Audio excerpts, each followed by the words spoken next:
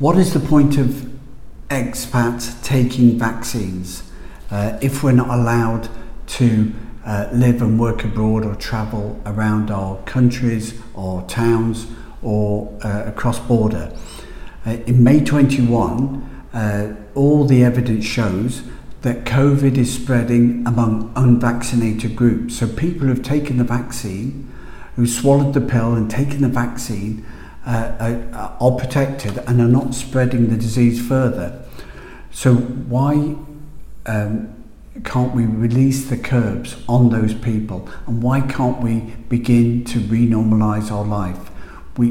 Does business around the world have time to wait for the scientists to collect their data in the coming months and years before we can be released to live a normal life again?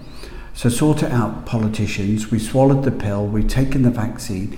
People with vaccination should be able to move abroad freely. This is happening in the EU, but countries like the UK are still struggling to make that connection and that distinction.